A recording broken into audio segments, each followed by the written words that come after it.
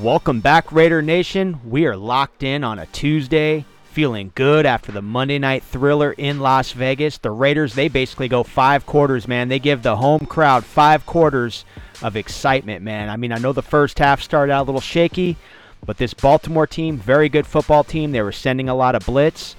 Derek Carr, 34 of 56 passes for 453 yards, 2 touchdowns. That's a new franchise record in Week 1 for Raider quarterbacks. So here we go. The Raiders, they set this thing off 1-0.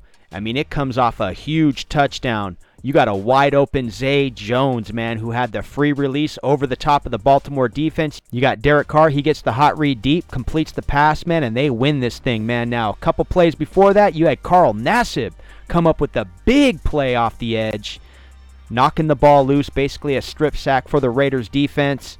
And Darius Philon, man, he jumps on top of it. The Raiders get the big turnover. So you get the Raiders in all 3 phases, clutch plays. You got the Daniel Carlson 55-yarder who could have probably booted that thing from 65 yards out. I mean, that thing was way over the crossbar. It looked like it was another 6-7 yards above the crossbar. So Daniel Carlson with the leg in the clutch. You got Derek Carr with the clutch 2-play, 37-yard drive, 2 key plays to Bryan Edwards. To set them up to get that 55-yarder. Of course, they had a penalty right before that backed it up a little bit. So much to talk about for this game because it was so exciting, man. I mean, literally, you're on the edge of your seat on a Monday night having a good time with the family. And like I said, we partied good. I wish I was in Vegas, but we partied good last night. It was good times. The Raiders, though, they snap a 5-game dominant winning streak from Baltimore Ravens, man. The Baltimore Ravens have been riding a 5-game winning streak in Week 1 since 2016. Also, Baltimore rode a 5-game winning streak last year to end the season to get in the playoffs. So this Raider football team knocked off a playoff team. And this is a confidence builder. That's a good, well-coached team. Baltimore's been very consistent throughout their era. Now, Derek Carr, he adds another fourth quarter comeback to his resume here. He has his 22nd fourth quarter comeback. He now has 25 game-winning drives. And now as far as those game-winning drives, Derek Carr has 3 of those against the Ravens. 1 in 2015, 1 in 2016, and 2021, that last night basically. So Darren Waller, man. Let's talk Darren Waller, man. He was the mismatch for Baltimore's defense. Even though you saw double coverage, triple coverage on Darren Waller, he fought for every pass. It was big on big, going against Marlon. There were some passes that, I feel like I could have brought down that were tough, but, you just keep showing up, you keep playing. You got to keep stay in charge of that voice that's in your head, because it could talk you out of things. It can, make you think like, oh, man, like this isn't the start we wanted. Like things aren't going well, but it's like, you keep talking to yourself positively and, things start to turn around. You start to make plays and then they start to, worry about you and then the other guys start making plays. So, it all works out.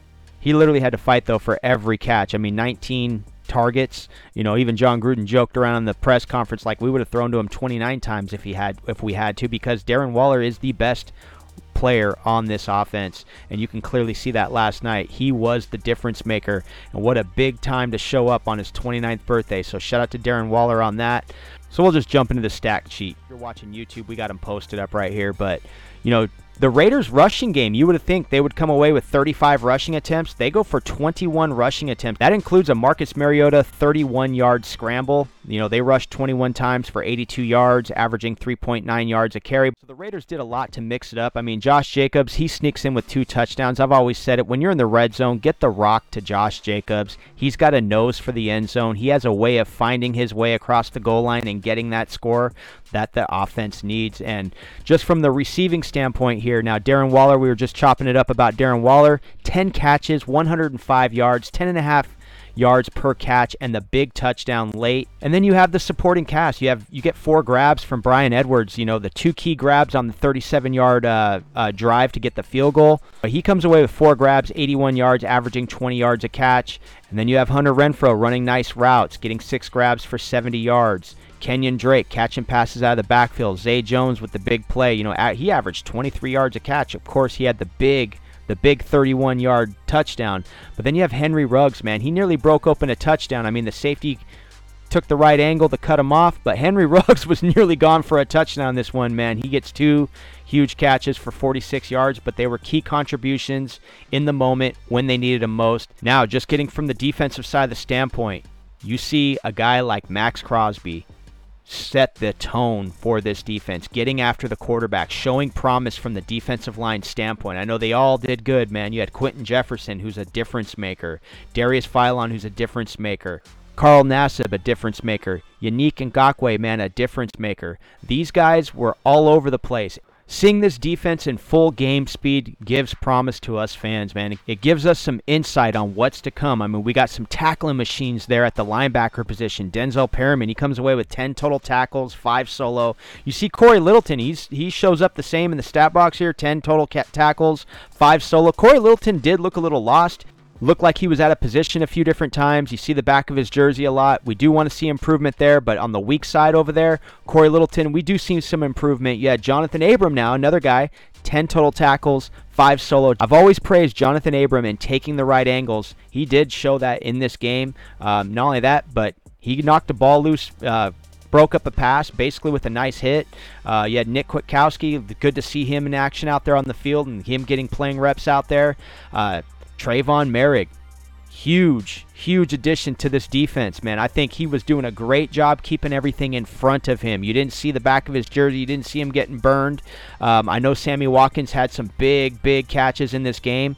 But once again, Trayvon Merrick looked like his ability as a rookie in his first game on the big stage looked like he was able to keep everything in front of him, just like I'd mentioned. Looked very promising. And like I said, it's only going to get better and better. I can only assume this thing's going to get better and better as the season goes on. Gus Bradley on the sidelines, you could see how proactive he is with this defense. You can see him coaching this defense. You can see the intensity. I saw intensity in Gus Bradley, man, on the sideline, especially late in that game. He was fired up all up and down that sideline. I like how there's continuity. You can tell already there is continuity with this coaching staff from the offensive standpoint and to the defensive standpoint because John Gruden had a lot of compliments for Gus Bradley and his staff. That's a huge promising sign moving forward. So I know we could talk about this win all day. I want to. I'm going to keep partying, man. I had a great time last night. It was a great moment. Let me take the stat sheet down here. Let me get the ticker up. That way you guys subscribe, man. You know what I'm saying? So I'll put this up right here. The Grimy Loop. Let's put that up. The Grimy Loop. So let's put our ticker up, too, because we got next week's game against Pittsburgh. So, but anyway, man, I really had a good time last night. I'm getting fired up for this season. Definitely want to jump back in here and do some more live streams. I'm setting all that back up. My schedule's crazy busy, but man, give me your thoughts on this game. How do you feel, man? How are you feeling about Pittsburgh? I'm feeling pretty confident.